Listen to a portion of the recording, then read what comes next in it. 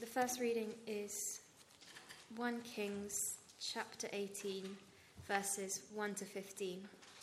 You can find that on page 359 in the Church Bibles. That's 1 Kings chapter 18, verses 1 to 15.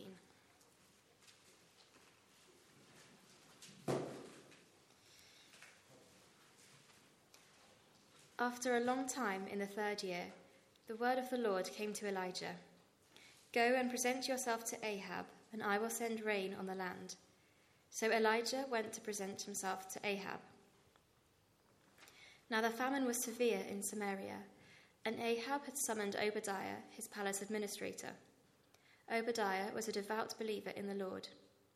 While Jezebel was killing off the Lord's prophets, Obadiah had taken 100 prophets and hidden them in 2 caves, 50 in each, and had supplied them with food and water. Ahab had said to Obadiah, "Go through the land to all the springs and valleys. Maybe we can find some grass to keep the horses and mules alive, so we will not have to kill any of our animals." So they divided the land they were to cover, Ahab going in one direction and Obadiah in another. As Obadiah was walking along, Elijah met him. Obadiah recognized him, bowed down to the ground, and said, "Is it really you, my lord Elijah?" "Yes," he replied. "Go tell your master, Elijah is here." "What have I done wrong?" asked Obadiah, "that you are handing your servant over to Ahab to be put to death? As surely as the Lord your God lives, there is not a nation or kingdom where my master has not sent someone to look for you. And whenever a nation or kingdom claimed you were not there, he made them swear they could not find you. But now you tell me to go to my master and say, 'Elijah is here.' I don't know where the Spirit of the Lord may carry you when I leave. If I go and tell Ahab and he doesn't find you, he will kill me. Yet I, your servant, have worshipped the Lord since my youth. Haven't you heard, my lord, what I did while Jezebel was killing the prophets of the Lord?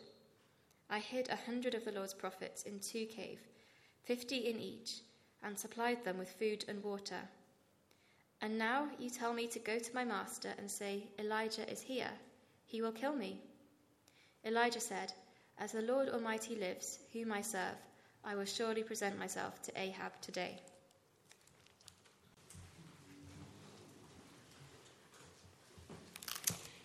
Well, do turn back with me to page 359 as we carry on reading the story in 1 Kings 18 from verse 16.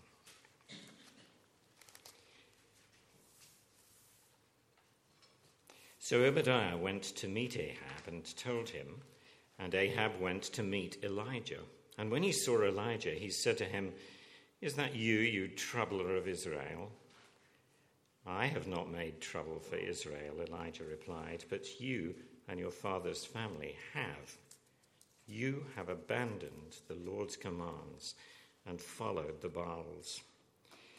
Now summon the people from all over Israel to me to meet on Mount Carmel, and bring the 450 prophets of Baal and the 400 prophets of Asherah who eat at Jezebel's table." So Ahab sent word throughout Israel and assembled the prophets on Mount Carmel. Elijah went before the people and said, "How long will you waver between 2 opinions? If the Lord is God, follow him, but if Baal is God, follow him." But the people said nothing.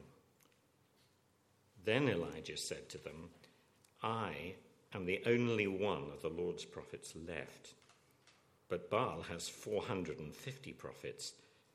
Get 2 bulls for us, and let Baal's prophets choose one for themselves, and let them cut it into pieces and put it on the wood, but not set fire to it. I will prepare the other bull and put it on the wood, but not set fire to it. Then you call on the name of your God, and I will call on the name of the Lord, the God who answers by fire. He is God."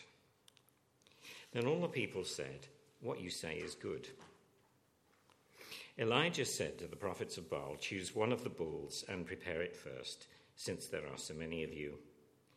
Call on the name of your God, but do not light the fire." So they took the bull that was given to them and prepared it. Then they called on the name of Baal from morning till noon. "Baal, answer us," they shouted. But there was no response. No one answered, and they danced around the altar they had made. At noon, Elijah began to taunt them. "Shout louder," he said. "Surely he is a god. Perhaps he is deep in thought, or busy, or traveling. Maybe he is sleeping and must be awakened." So they shouted louder and slashed themselves with swords and spears, as was their custom, until their blood flowed. Midday passed, and they continued their frantic prophesying until the time for the evening sacrifice. But there was no response. No one answered. No one paid attention. Then Elijah said to all the people, "Come here to me." And they came to him, and he repaired the altar of the Lord, which had been torn down. And Elijah took 12 stones, one for each of the tribes descended from Jacob, to whom the word of the Lord had come, saying, "Your name shall be Israel." With the stones he built an altar in the name of the Lord, and he dug a trench round it, large enough to hold 2 seahs of seed. He arranged the wood, cut the bull into pieces, and laid it on the wood. Then he said to them, "Fill 4 large jars with water and pour it on the offering and on the wood." "Do it again," he said, and they did it again. "Do it a 3rd time," he ordered, and they did it the 3rd time, and the water ran down around the altar and even filled the trench. At the time of sacrifice, the prophet Elijah stepped forward and prayed, "Lord, the God of Abraham, Isaac, and Israel, let it be known today that you are God in Israel, and that I am your servant, and have done these things at your command. Answer me, Lord, answer me, so these people will know that you, Lord, are God, and that you are turning their hearts back again." Then the fire of the Lord fell and burned up the sacrifice, the wood, the stones, and the soil, and also licked up the water in the trench. And when the people saw this, they fell prostrate and cried, "The Lord, he is God! The Lord, he is God!" Then Elijah commanded them, "Seize the prophets of Baal, don't let anyone get away." And they seized them, and Elijah had them brought down to the Kishon Valley and slaughtered there. And Elijah said to Ahab, "Go, eat and drink, for there is the sound of a heavy rain." So Ahab went off to eat and drink, but Elijah climbed to the top of Carmel, bent down to the ground, and put his face between his knees. "Go and look towards the sea," he told his servant. And he went up and looked. "There is nothing there," he said. 7 times Elijah said, "Go back." The 7th time the servant reported, "A cloud as small as a man's hand is rising from the sea." So Elijah said, "Go and tell Ahab, hitch up your chariot and go down before the rain stops you." Meanwhile, the sky grew black with clouds. The wind rose, a heavy rainstorm came on, and Ahab rode off to Jezreel. And the power of the Lord came on Elijah, and tucking his cloak into his belt, he ran ahead of Ahab all the way to Jezreel. This is the word of the Lord.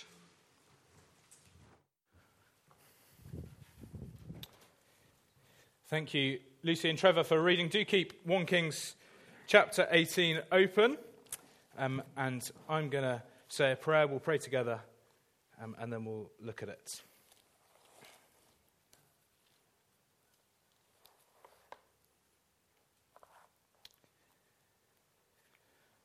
Father God, we've been singing lots this evening about how you are the true God and therefore the gods that we are to worship. But we pray, dear Heavenly Father, that those wouldn't just be words that we sing with our lips each Sunday,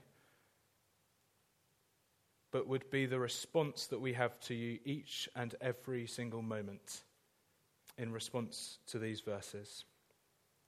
For your glory, in Jesus' name we pray, Amen. Who is the true God? We've heard that lots this evening. Who is the true God?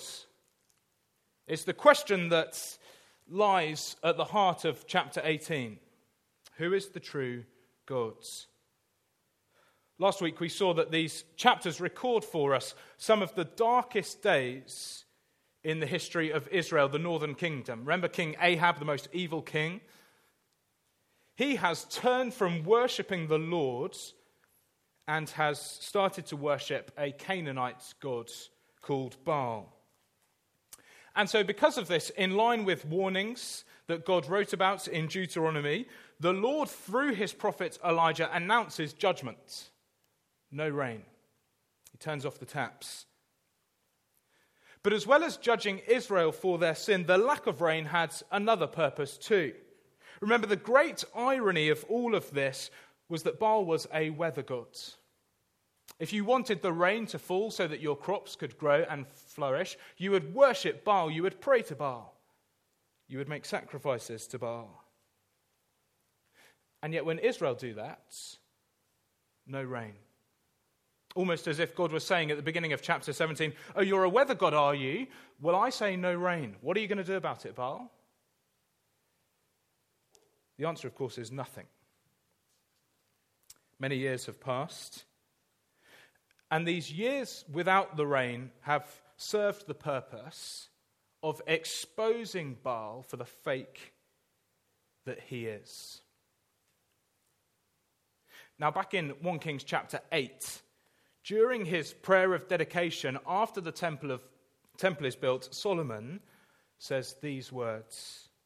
He says, when the heavens are shut up and there is no rain because your people have sinned against you, and when they pray towards this place and give praise to your name and turn from their sin because you have afflicted them, then hear from heaven and forgive the sin of your servants, your people Israel.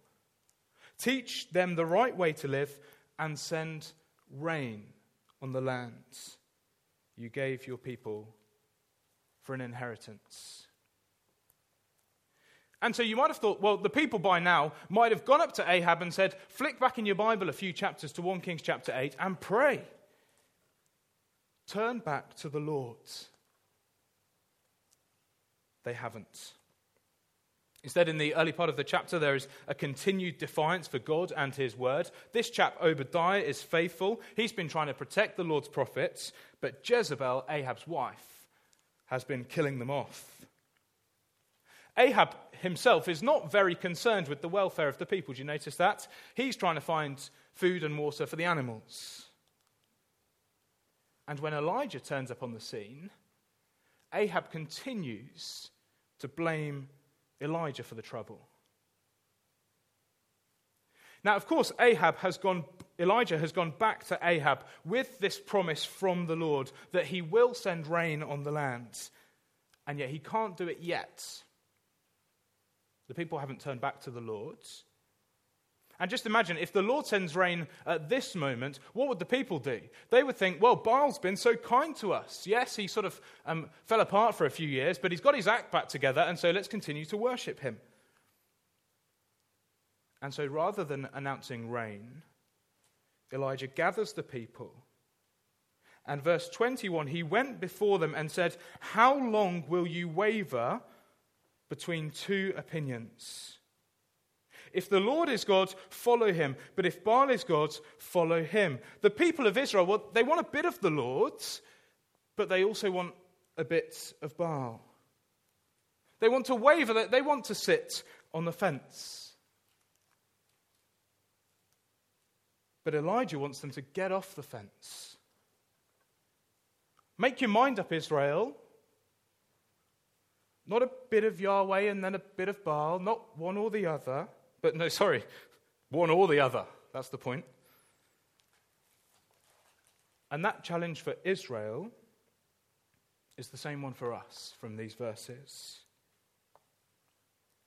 Now, I doubt that many of us have shrines set up to Baal in our house.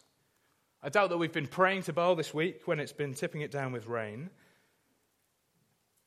And yet we can so often have a range of gods, can't we? A range of gods that we like to waver between. We want to worship the Lord, yes, but then we want to worship a whole load of other things too. We want to worship the Lord, but also grades and career. We want Jesus, but also money. We want God, but also success. We want the Lord, but also popularity. We want Jesus, but also relationships. We want God, but also comforts. Of course, we might not say it out loud like this, but the reality of our lives and what we think about, what we spend our time and energy doing, where we place our sense of security and satisfaction, what we spend our money on, can so easily reveal that we waver. And the challenge is, how long? How long will I? How long will we waver between these gods? If the Lord is God, follow him. But if these other things are God, follow him. Make up your minds. It's time to get off the fence. The people in Elijah's day, they respond with silence. The people said nothing. Then Elijah said to them, verse 22, I am the only one of the Lord's prophets left, but Baal has 450 prophets. Get 2 bulls for us. Let Baal's prophets choose one for themselves, and let them cut it into pieces and put it on the wood, but not set fire to it. I will prepare the other bull and put it on the wood, but not set fire to it. Then you call on the name of your gods, and I will call on the name of the Lord, the God who answers by fire. He is God. I said last week that these chapters 17 and 18 contain, if you like, a great showdown. A showdown between Yahweh, the God of Israel, and Baal. And if last week we had round 1 with the rain, well, today we have round 2, the fire. The rules are clear, aren't they? Both groups are going to set up an altar. Both groups are going to call on the name of their gods, and the God who answers by sending fire. That is the true gods. The prophets of Baal are happy. They agree that what Elijah says is good, and they go first. And the reason is because there are so many of them. In fact, you might have noticed that it's emphasized a couple of times the number of prophets of Baal, 450, compared to a little old Elijah who's on his own. And that's not the only advantage that they have. See, just like Zarephath last week, Mount Carmel is found in Baal territory. Known by some at the time as Baal's mountain. He's at home. And not only that, remember, Baal is a weather god. One of his specialities, sending lightning, setting fire to things. And yet, even though they have all of these advantages, when they build the altar and start to call out, Baal, answer us, Baal, answer us, nothing. No response. They do this weird dance. Did you notice that at the top of the page of 360? They danced around the altar they had made. Now, I don't know this, but apparently the Hebrew boffins have looked at that verse, and they've also looked at the verse 21, how long will you waver? Those words, dancing, and that word wavering, are very similar. They're wavering between gods. They're limping. Their dance isn't really a dance, it's a limp. And just like the people don't answer Elijah, Baal doesn't answer the people. Elijah starts to taunt them. Shout louder, surely he is a god. And then he comes up with all of these slightly odd things that Baal might be doing. Maybe he's deep in thought. His mind is preoccupied. You know, he's doing the crossword at the moment. Perhaps he's busy, which rather amusingly could be translated as he is relieving himself. You can laugh at that if you want to. Sorry, he can't come to the phone right now. He's on the loo. Maybe he's away traveling. He's left his own territory for a moment. He's got to go somewhere else. Or maybe he's just had a bit of a late night. He needs a bit of a lie-in this morning. Of course, Elijah's just taking the mickey out of them. If Baal is the true God, then of course he wouldn't be doing those things. And yet the people just take his advice and carry on. They shout louder and louder. Baal, answer us. And it only gets more desperate. They slashed themselves with swords and spears, as was their custom, until their blood flowed. And they do this all day. They carry on until the evening sacrifice. All of this noise, all of this kerfuffle. But again, notice the repetition. No response. No one answered. No one paid attention. All of these advantages. And yet Baal has been completely useless. He doesn't answer by fire. He isn't God. Why not? He doesn't exist. It's obvious to us. It just doesn't exist. They're calling out to nobody. It's very easy for us to laugh at these prophets, isn't it? But we need to get this into our own heads, don't we? Idols promise us so much. And yet all they really do is demand more and more. They enslave us. And they deliver very little and ultimately nothing. The prophets of Baal have had their turn. And now it's Elijah's turn. He has to begin by repairing the altar of the Lord that's been torn down. That's not a good sign.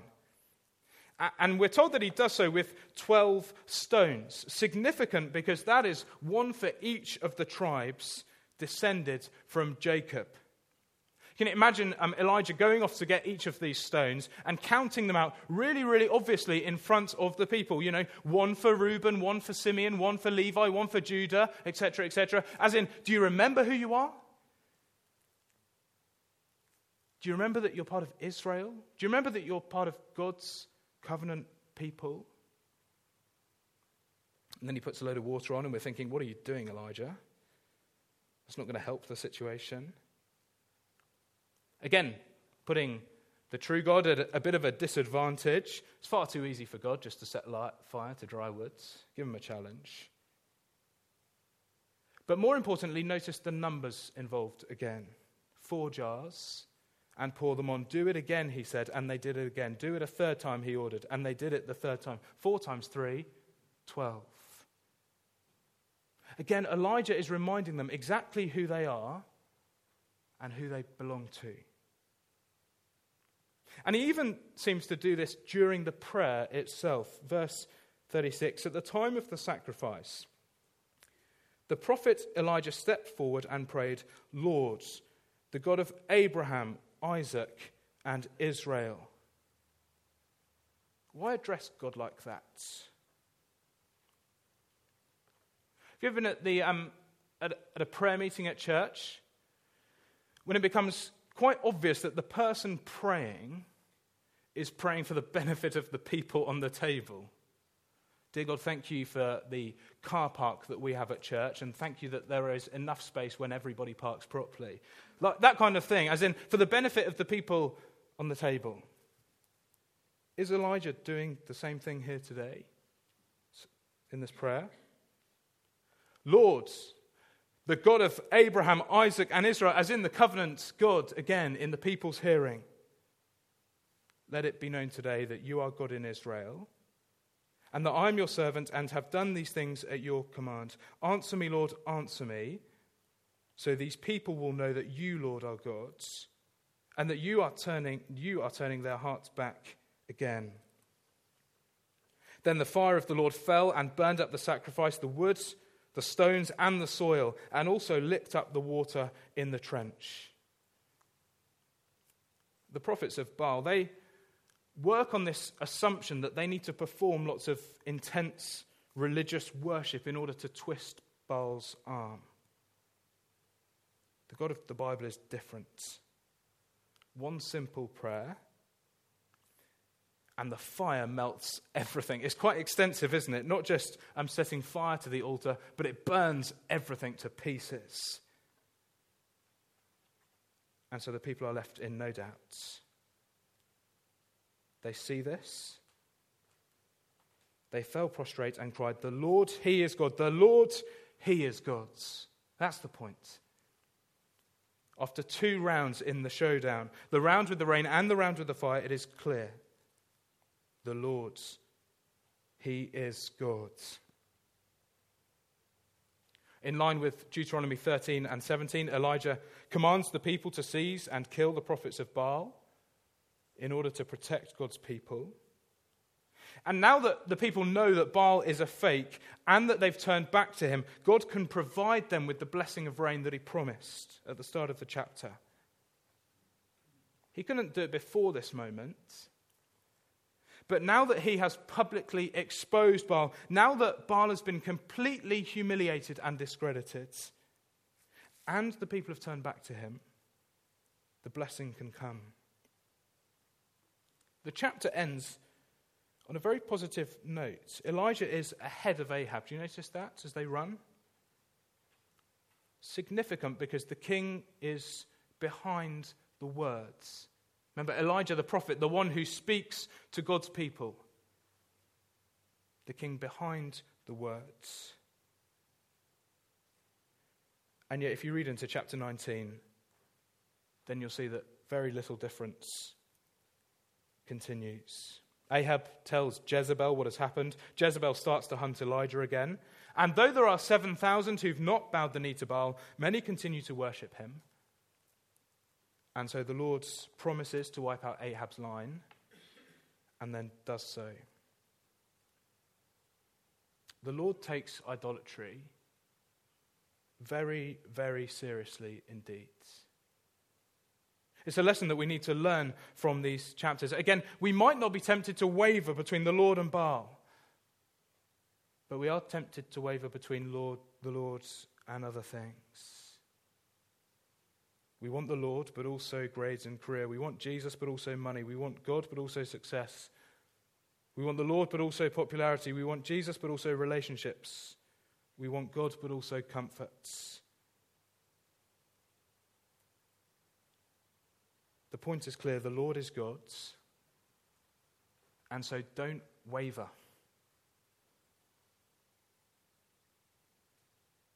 Remember, we've got even more proof than these people. The coming of God down to earth in the person of his Son. Jesus dying and then being raised means we have more clarity that the Lord is God's. And so the point is, get off the fence. Not sometimes God and sometimes other things. Not Jesus when I'm at church, but other things when I'm at school and work. But God all the time. God doesn't want to be part of your life. He deserves to be the God of your whole life. Jesus isn't just our Saviour, but also our Lord's. And remember, the point of these verses isn't just so that we know that the Lord is God's. And the point isn't even just so that we can say that the Lord is God's, but so that we would live it. This chapter might involve us being radical.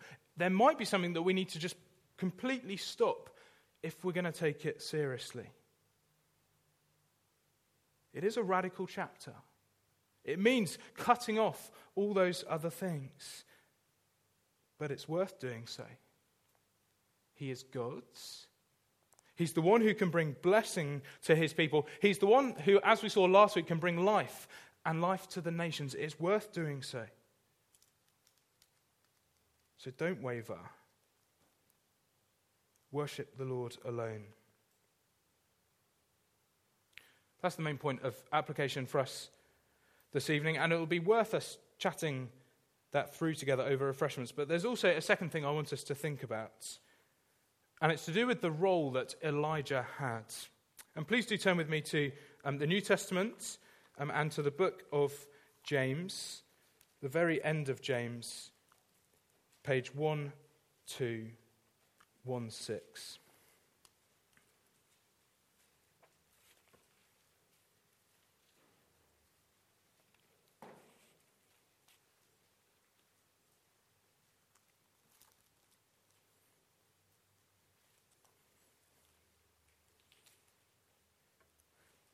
Now, when we read the Bible and when we read the Old Testament, I think we often think the main application is just be like the main character. You know, read David and Goliath, be like David's. But a lot of the time that isn't always very helpful. And so my instinct in looking at 1 Kings 18 is to think, well, be like Elijah cannot be true. And in one sense, that's true, right? He's got quite a distinct role. He's God's prophet. But we also want to apply the Bible the way the Bible encourages us to apply it.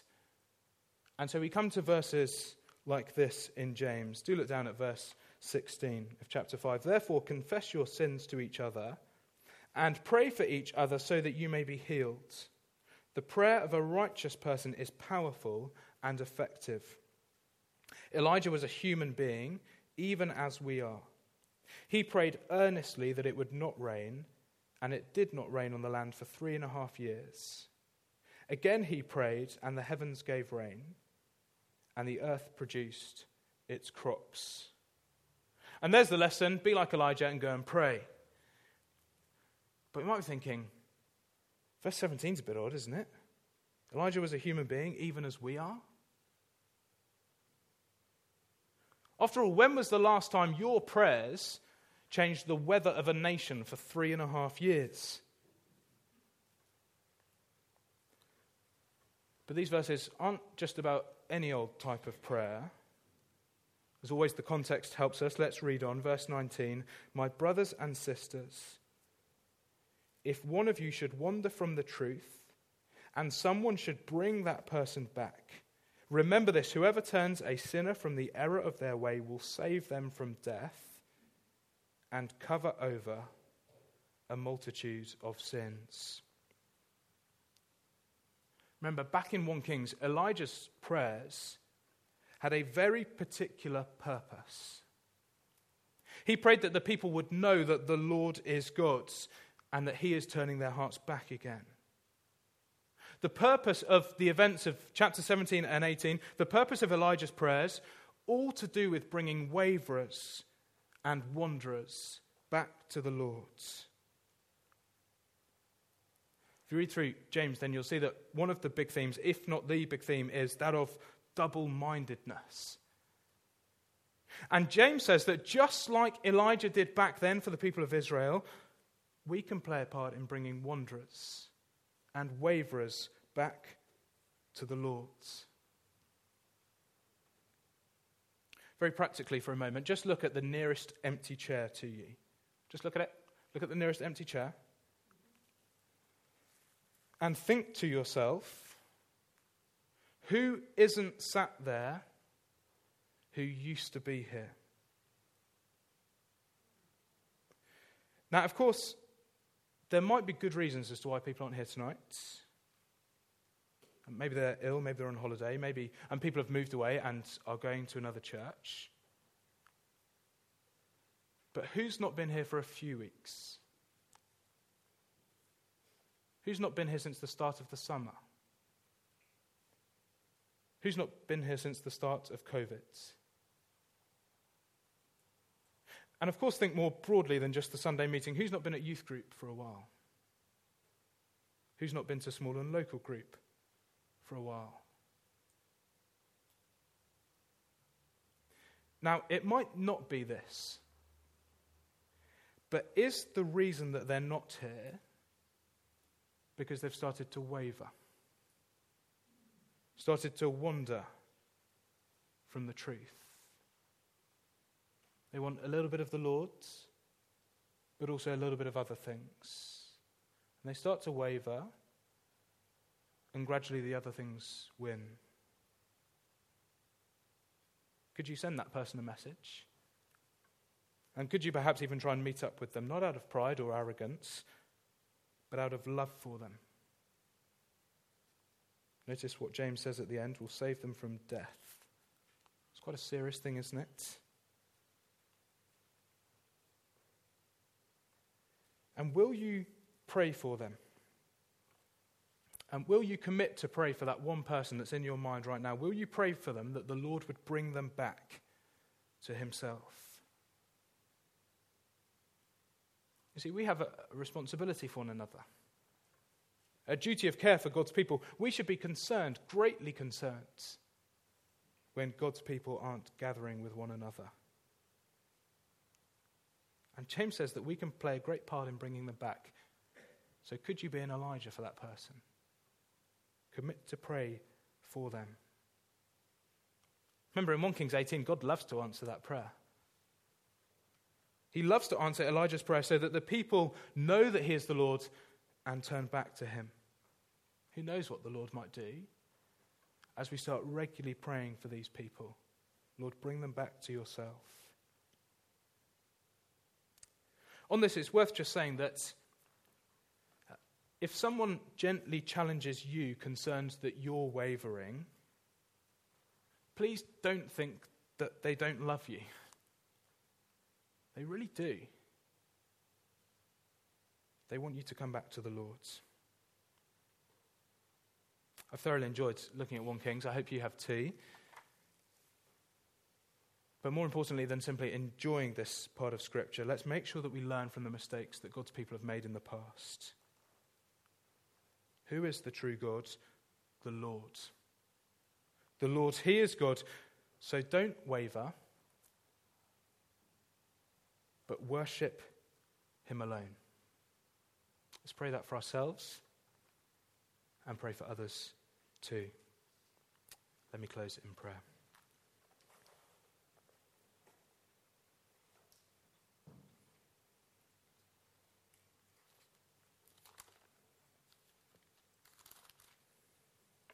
When all the people saw this, they fell prostrate and cried, "The Lord, he is good. The Lord, he is good." Our Father, we pray that you would convict us and reconvict us that that statement is true. But we pray, Father, more than just knowing that it is true or being able to say that it is true, but that we would live as if it's true. Pray, Father, that we would respond by not wavering between you and other things, but that we would worship you alone. Please convict us of areas where we might be tempted to waver. And we pray, Father, that you would increase our love for others that we know too who are wavering. Give us the grace and wisdom as we seek to speak with them. But more importantly, cause us to be prayerful for them. And we pray that you would answer our prayers, that people would come back to knowing and believing and living as if you are the true God. In Jesus' name we pray. Amen.